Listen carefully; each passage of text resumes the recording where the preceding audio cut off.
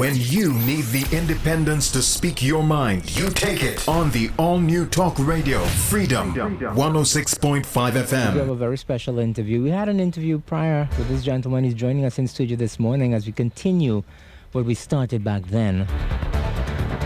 Let me welcome to our program here. His list of qualifications goes on and on and on.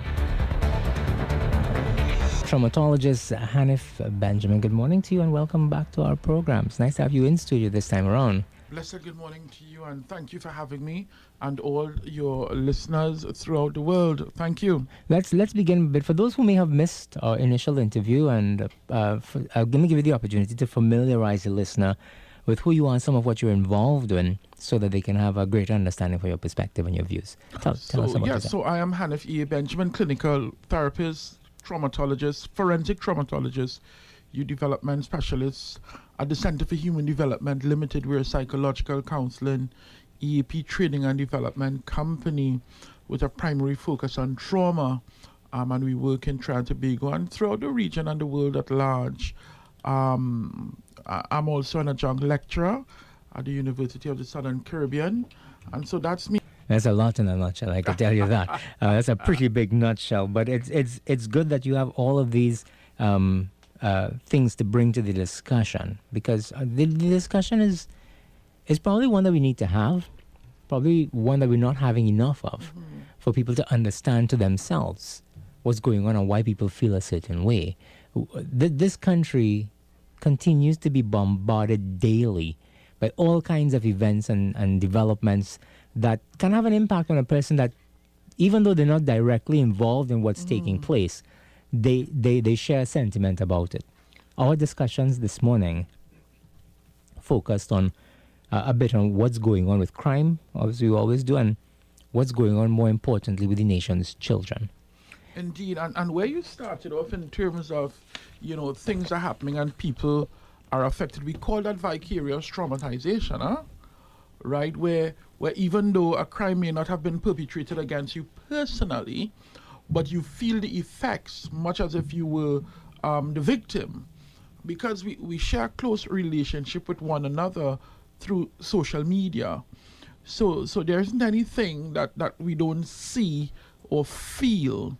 And over the last couple of years, what I've also noticed is in the media, mainstream media and other medias, there is no longer the need or the want to blur out or to minimize the impact of visualizing what's going on.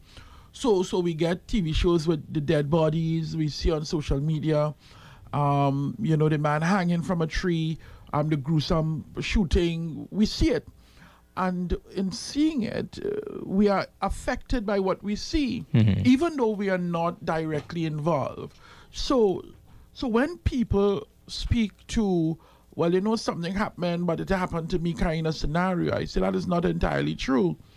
Because if we are honest with ourselves, many of us have changed the way we traverse our lives daily. Many of us, for one reason or the next, we are going home earlier, and we're not liming as long as we wanted to or we used to. We have changed our modus operandi without even knowing in some instances that it changed. And that is because of the vicarious trauma and the fear that comes along with it. So yes, trauma affects every one of us throughout our society. And that is why some years ago, I made the point that we are a traumatized society. We are one of violent society and we're also a traumatized society because we are reeling from trauma every single day. I can't remember the last time I picked up any newspaper on the first or second page and really saw good news, happy news in the main. I can't remember the last time I listened to a newscast without the first 5 minutes being inundated with pain and hurt and trauma. And that is what we live every day. The first 20 minutes of any news program in the evening on any one of the station is inundated with 8 kill, 5 kill, robbery, children suspended, children fight, children. So everything seemed to be surrounding the trauma of the day. and it's just happening day in and day out, and therefore now the conversation like we're having now is also filled with trauma, also filled with pain and hurt. So we are living it and reliving it constantly. But what does that tell us? It tells us that as a society, we are in a difficult place. We are in a place where we are hyper vigilant. And in Trinidad terms, we're jumpy. We are always jumpy because we never know, walking down the road, you could be killed by a stray bullet because of what's going on. We are always jumpy because you don't know who's going to run into your house. You are always jumpy because you don't know what is going to happen to your child or children. And so you are walking around in a constant state of hypervigilance. Now, what is difficult about that? When your body becomes hypervigilant, certain things happen. So your amygdala steps in, which is the part of your brain that is responsible for fight, flight, or freeze. With that, the adrenaline, with that, the cortisol comes in. And so imagine your body is in a constant state of preparedness to deal with trauma. That is not how the body was designed, to be constantly in that state. So now that has an impact on your physical health. Because if you are constantly in a hypervigilant state, your anxiety is always high, now your body is going to be changing to constantly responding to stimuli in the social environment. And so it's not just about a traumatic incident, a murder, but it goes towards your own mental health and your physical health. And when those two things combine, we have the quality of life naturally is dropping. Is there a flip side to this? Meaning, in my television, and I often refer to my television, yes, some of the things that I've seen. I remember going to the scene of a murder in, I think it was in Movau or some one of those places. The exact location is irrelevant to what I'm going to say. There was a murder, and it was afternoon, 3, 4 in the afternoon. So you had children, they just come home from school, as we say. The body was lying down on the road. The area was cordoned off. And within eyesight, you had some boys kicking ball. As if nothing happened. As if it's normal, you know. And I remember telling the cameraman to capture those two images in the shot because it showed how immune these little children were to death. And not just to death, but to murder. They had become so acclimatized to it that it didn't make a difference to them. And to some adults, even being in the vicinity of a murder is so traumatic that some people can't function. Do we have the flip side where some of us have become so immune to this violence that we don't take it on again? It's not you become immune. What you're talking about is one of the other symptoms of trauma. The first I described was hypervigilance, and the second is becoming numb. Right? And when you are, traumatized by your social environment, your brain naturally tries to protect itself. And so you become numb to what is going on because you don't want to always have to deal with the stimulus of what is going on around you. And also, we have a scenario where it is a commonplace. When you're growing up, to see a dead body long time was a thing. Like, oh my God, did you see? And it became a topic now. You are so, it's in your face everywhere you turn. Right? I remember I wrote to one of these social Instagram pages where they posted a man hanging, right? No blurring or anything. And I wrote them and I said, listen, this is somebody's father, son, brother, cousin. Why would you defame this person even in death by just have him there? Like, why would you do that? And then when you look at some of the gruesome murders, the murder of the body, a lot of the young boys especially revere this. They screenshot it and it becomes their screenshot, it becomes their picture of a dead body. And so we have to understand where we are as a society in relation to how we see and interact with trauma. And you're right, we're getting to a point where nobody really cares anymore because it's happening so frequently. It's just like another one. That is a dangerous place to be as a society, though. Yeah. There are some, I'm assuming, other things that we would have seen, but can we pinpoint where we went down this road? Or was this a progressive thing? Was it a gradual thing? Or is it tied directly to the crime situation? This has been in the making for a long time. This is not new. And sometimes when I hear people, we had to solve the crime situation. No, I mean, it sounds good from a political perspective, I guess. But we have been along this road, this long, winding, difficult road for quite some time. This didn't happen yesterday. This didn't happen today. This has been in the making for generations, right? Because we must know who we are and where we are. It cannot be, and this is a point I've made a long time in a paper I wrote a long, long time ago, and it's relevant even today. It is unacceptable for us to want to be part of a global village and only accept what is good.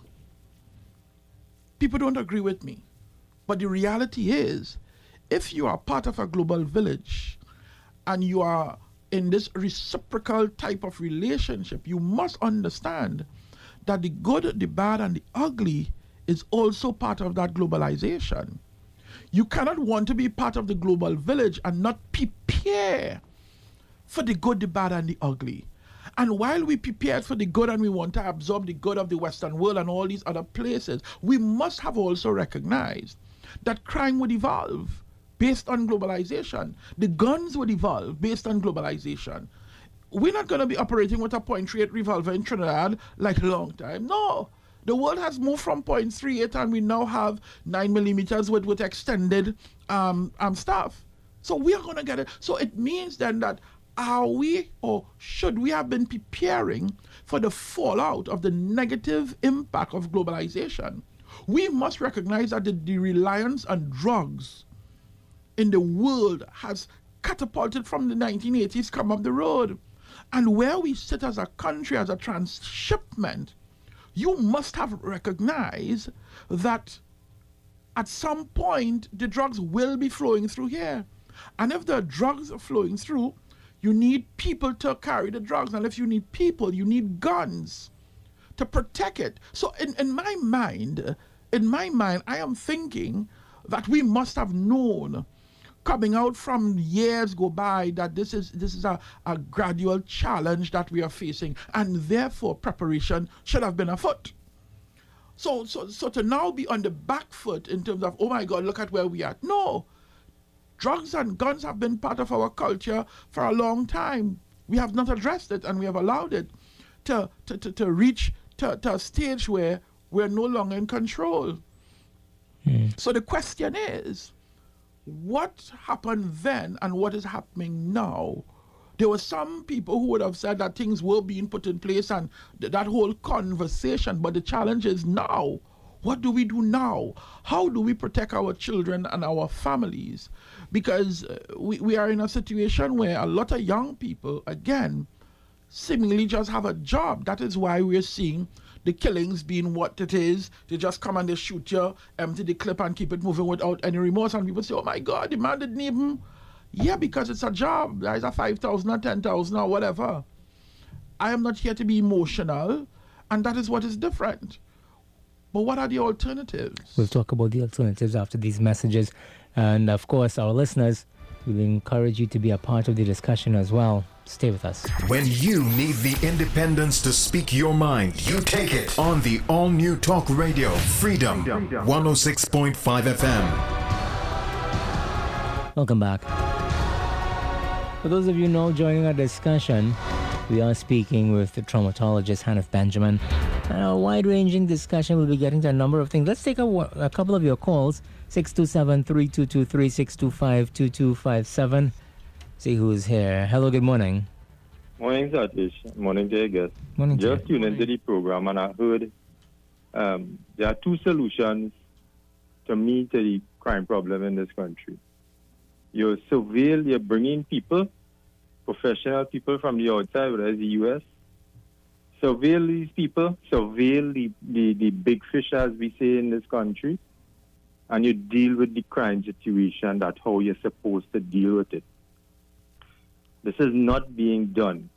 The other alternative, and there's a certain, how to put it, kind of stupid, unrealistic taboo associated with gun ownership in this country. That is the only other solution. That is to give firearms to the population who pass the required requisite. But you can't raise the bar so high that only a few people could pass it. You have to let the population be armed. Thanks a lot. Thank you so much for your call. Let's take another call before your comments. Hello, good morning. If we okay, Eric, you're breaking up a lot. It's difficult to understand what you're saying. how about now? Okay, go ahead. Let's hear. All right. If you're talking about crime and solutions to crime, one of the things I want to inform you of, all of the recent raids that were done by the police was done by vetted units within the police service. For a very long time, we have not held any of the people involved in the drug trade in this country because they have compromised key members of our security services. So we must be able to know who is who. That is one of the key areas of treating with crime in this country. And we must never go asleep and understand that what come into our borders are the greatest causation in relation to it. And those who are charged with guarding our borders, the customs, the Coast Guard, and all of those, they must be men of impeccable character. If we do these things, we are going to have a greater impact on crime and criminal activity. Okay, all right. Thank you so much for your call. That's part of the discussion, not necessarily the focus. We were talking this morning about some of the alternatives to what we have at this point in time.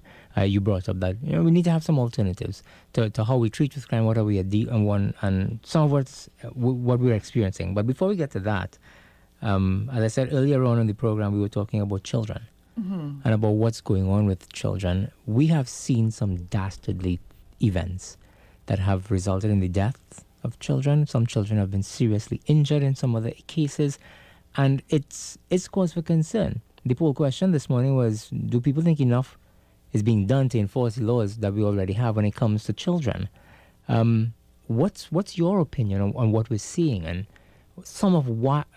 probably why some of it is taking place? We have, for a very long time, been neglecting our children. There is a misalignment between understanding that children are most vulnerable in our population. They're most vulnerable because they can't protect themselves. Someone must protect them. But it seems as if the level of protection that we want as adults is lacking for our children. The level of protection that you will march for, that you will protest for, that you will do for. We don't do that for our children. And we are seeing time and time again, for one reason or the next, that the children are always on the receiving end of trauma. Whether it is sexual abuse, physical abuse, neglect, whatever it is, or just simply not minding the business of our children. Our childhood continues to be snuffed, and this is not new. Again, nothing that we are seeing here is new, All of what we are seeing has been happening since time immemorial. The question is, why haven't we found the remedy and the program to ensure the child's safety? But, okay, I hear you. And we, whenever we have these discussions, we get this point that we need to educate people more. We need to inform them. We need to make them more aware. But what do you really need to tell an adult not to lock a 5-year-old child in a car? I mean, let's take it down to that level of I don't want to use the term common sense, but how do you begin to take that decision to leave a child? I mean, dealing with it, it's under investigation. We need to be careful how we talk about it and all that kind of thing. But we're talking about the act itself. Let me answer it this way, because it's online. I don't want to go too much, but let me answer it this way. you would not sit in your car for 5 minutes without the AC on. Full stop. That's true. That is so true. Full stop. And to me, that is the crux of the matter. You would not sit in your car midday with the AC off or the windows up and the car is off. You would not do that as an adult.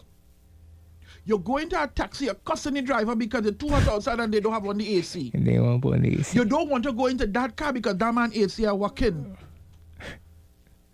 I mean, you're right. Let me answer it from that, and that is the perspective. So for me, the question is, what priority are we giving to our children? It boils down to priority. Our children are not number one, they're not number two, they're not number three. They are constantly low on the order of importance. And if I am low on the order of importance, it means then that the mechanism to protect will also be low. So I am studying you, the child. I am not thinking about you, the child. I am thinking about me, the adult, and I am thinking about what I want.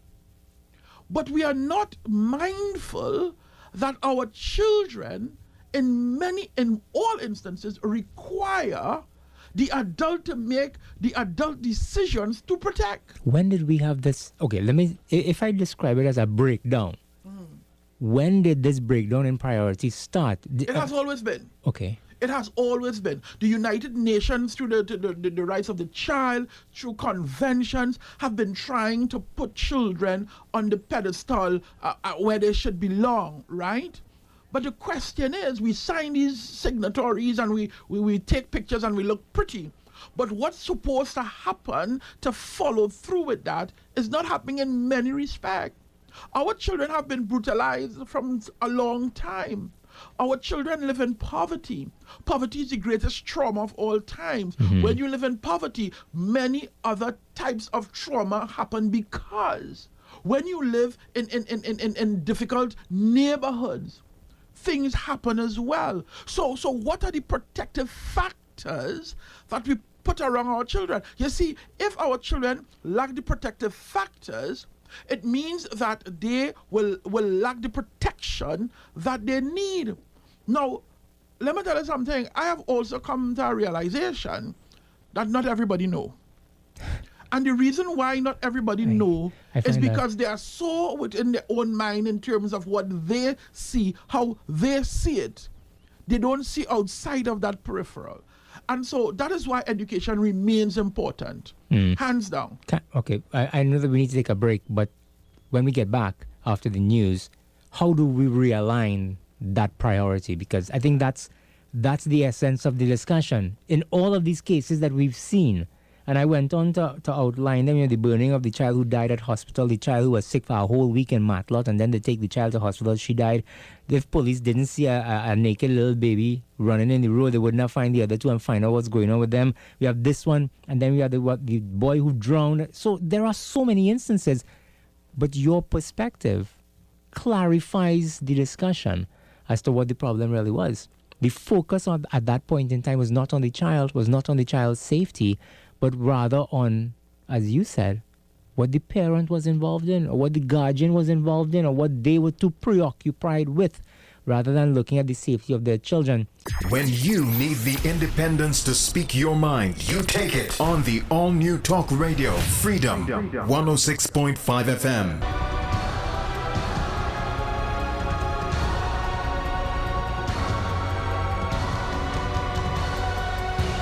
Welcome back. It's just about 3 minutes after 8. We are speaking this morning with traumatologist Hanif Benjamin. Let's take one or two of your calls before we get back into our interview here this morning. Hello, good morning. Hello, good morning. Okay, I'm sorry. For some reason, you weren't hearing us, and we definitely weren't hearing you. So try us back on 627-3223, 625-2257. Before we went to the break, we were into a very, very interesting discussion about children and some of what we are seeing and the priorities of parents and so on. Let's see if we have somebody here. Person trying back. Hello, good morning. Good morning. Thanks for taking my call. Very quickly, I want to make two quick points. One, is that hindsight is 20/20 vision. All the sorry. Are you hearing me? Yes, we're hearing you. Go ahead.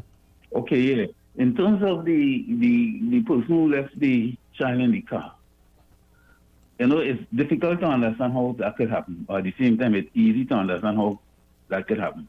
For instance, if let me say this person had a child and they pull up by an ATM machine and they just say, let me run in the ATM machine to do. I ain't saying it's correct. I'm just telling you that 20/20 vision is another way that this thing could happen. And they run inside there, hoping to come out in less than a minute. Somehow they get distracted and let me say they have a drugstore nearby. By the time they take out the money, they forget the child in the car and they say, well, I'll go in by the drugstore next door to buy something. So it's so now that they spend maybe half an hour on the child. I'm not making excuses, but for people to analyze it just so that the person is a normal person like me and you, and that hopefully it will happen to any of us. That is one. The second point I want to make is that I think too much is expected of the police in terms of reducing crime. For instance, they have children getting on bad in school and things. The solution they suggest is that it are more police posts to reduce fighting in school. That is one. The second thing is that police duty is to take guns off the streets and solve crimes after they commit it. Let me say they take guns off the street. Does it reduce the amount of people looking for guns? It does nothing in that respect. So the crime only deferring. The police have the role to play. Take off the guns off the street, but that cannot be expected to reduce crime. Caller, okay, I hear you. So then if the police not responsible in your, I'm trying to understand what you're telling me. Because as a citizenry, who do you look to deal with crime if not the police? And if you are suggesting, well, the police, this and that, and who do you suggest we look to? The fault in that argument is that there is no one solution to crime. But the police is not the only solution. As I said... All right, okay. Thank you so much. I think we've gone on, but that's not necessarily why we're here and what we're discussing. At the end of the day, there's responsibility that these organizations need to shoulder, whether you like it or not. The police service has a duty to the nation, and there's an expectation. When something goes wrong and there's a crime committed, you pick up the phone, who you want people call. They have called the police. As to whether or not the police is resourced and staffed and whatever else to carry out the job that the way they're supposed to is a totally different discussion. Prior to the break, we were talking about the priorities of parents and how these priorities may have influenced some of what we see taking place with our children. And you put forward a very, very interesting perspective about the priorities. But there's a flip side to that, isn't there? But, I just want to touch on what the caller said. Yeah. First point he made, and he talked about, you're running to the grocery. And that is exactly the point that I'm making. If that child is a priority, you would never forget the child for half an hour. and that's the point. While I understand it is easy for things to happen, we have to understand that they are the priority, because they can come out of the car and go and just sit down in the cool until the parent comes back, right? Because they are a child and they're in the car, you tell them, sit there. Mm-hmm. So when and how should we make them the priority? But, you talk about how do you change? Mm-hmm. And while the conversation could go a lot into the problems or lean towards a sense of delinquency, we have to also understand that survival is also a priority. It is a competing priority. And when we are living in a country where poverty is where it is, and survival is where it is, for many of our parents, survival is what is the competing factor, right? When a parent have to work 2 jobs so that the very children must eat and go to school, but they can't be there to provide the level of supervision that the law requires them to provide. Mm-hmm. That is a priority, a competing priority. When a parent is so engulfed in trying to survive mentally and from an emotional perspective, they might not make their children a priority. You see, and so we have to look at it from what I call a 360 approach. It cannot be that, yeah, your parent bad and your parent this, but at the same time, we're not providing for the well-being of the people in our country. The quality of life for many is below the standard, as the minimum standard. Those instances, you'd be naive to suggest they don't exist, where persons are confronted by situations and they do what they think is best. Correct. In the situation, given the resources and the options available to them. Additionally, they do what they think is best based on what they know. We can't forget that factor. Because if I don't know that the alphabet has F onwards, and I thought that the alphabet only had A, B, C, D, E, and I plan to do up to E as efficiently as I can, but even if you're doing it as efficiently as you can, you're still missing another 20, 18 or how much letters, you see. And so that is why I said I no longer assume people to know. Because even when they do what they can as best as they can, the conversation always is it that I know more? That is why I am an eternal teacher. I will teach for life because we have to. I remember when I was working in the United States in a projects, they call it the projects, right? What we call the ghetto and stuff. And I met 3 generations in one apartment. And the question is, why are you not moving outside the project? And somebody asked me, what is that?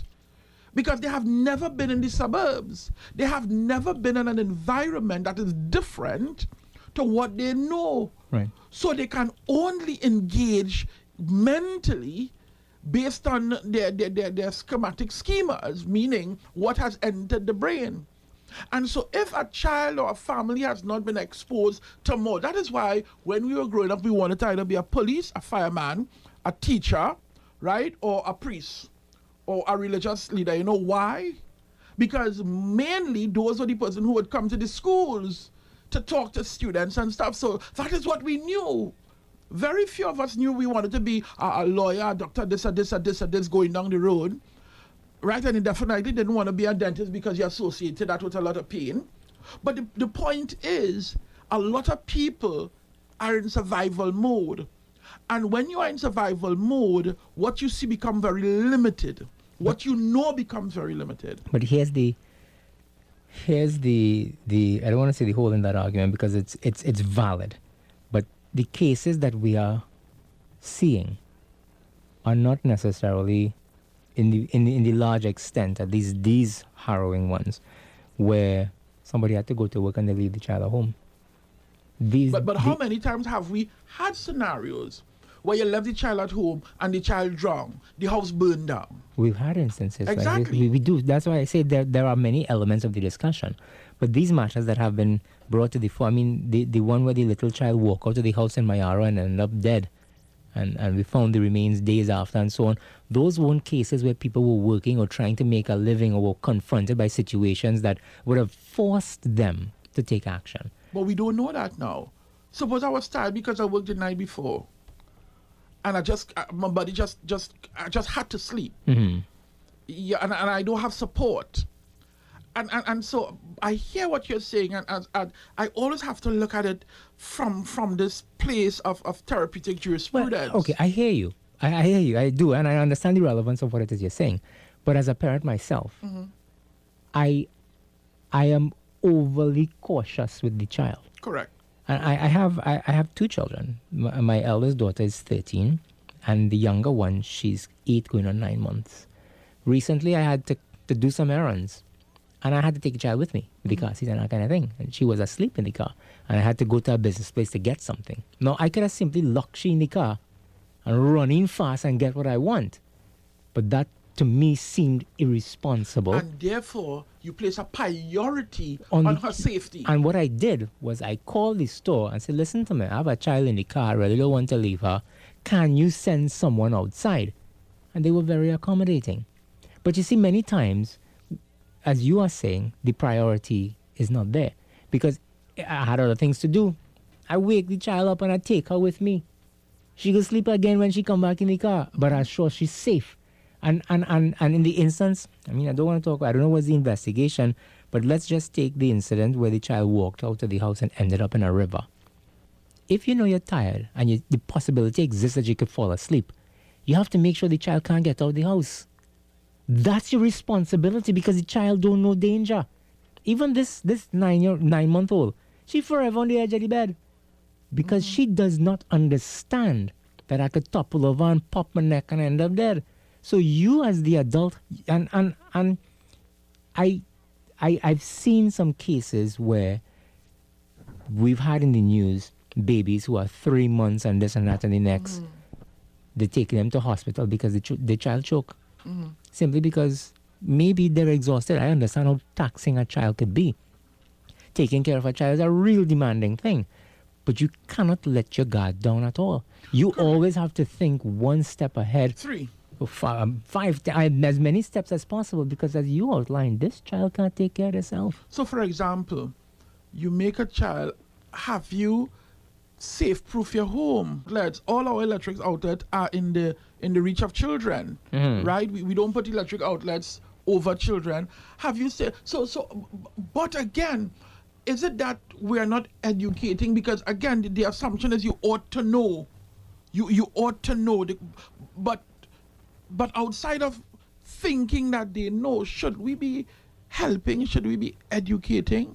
Because there are so many competing priorities in one's mind on a daily basis. The question becomes, do we need reminders? I always remember this advertisement. It is now 9 p.m. Do you know where your child is? Right. Do we know? And I mean, I heard that when I was a boy. Yeah. Right? On whatever that station was, Mom used to listen to. But the point is, there must be a multi-pronged approach to this. It can't be that our children continue to be on the receiving end of death and dying and hurt and pain. There's a position that was put forward. We've spoken to a number of people from Children's Authority. And one of the questions I asked almost all of them, do we have a parenting problem in this country? We do. You echo the sentence, but how do you begin to fix a problem as vast as that one? If you have persons who are making children and don't understand or cannot comprehend or whatever it is, the responsibilities that goes along with that, how do you even begin? So and I know people would say, well, we have the parenting TT and we have this and we have that. What we need to recognize, the first thing we need to do, in my view, is remove the negative stigma associated with parenting, training, and classes. We have only used that when we consider parents to be bad or ill-prepared. So the court will say, you're going to parenting class or you're going to parenting training. So we use it as a punishment as opposed to a developmental tool. To me, every parent should have that opportunity to enroll in a community program where they can go to learn to understand adolescent children, the stages of development. Because many of us, including you, may not understand adolescent development. You're probably going through mental torture with your 13-year-old because, oh my God, they're now entering a period where they think that they're Superman or Superwoman. They're challenging every single thing. Of course. And so you are going knockers because what? But if you understand the brain, you are fighting a losing battle. Your job is to provide guidance and direction and allow them to make safe choices. But you can't stifle what is natural within them. Sexual development. Healthy sexual development. We fight in the struggle to have the conversation in school since God knows how long because we are overly religious. And if you talk about sex in school, oh my God, they're going to have it. Yet every child is exposed via their cell phone to the most lewd content ever. But yet we're still fighting whether we should teach them in a healthy way. It means that if we open safe spaces within our communities and have sustained cycled programs where our newborn, a parent who is actually going to make a baby could enroll into neonatal type of training into the first years of baby, into the second going up the road. If we allow these things to happen, we educate people, and you know what? If we have it, people will come.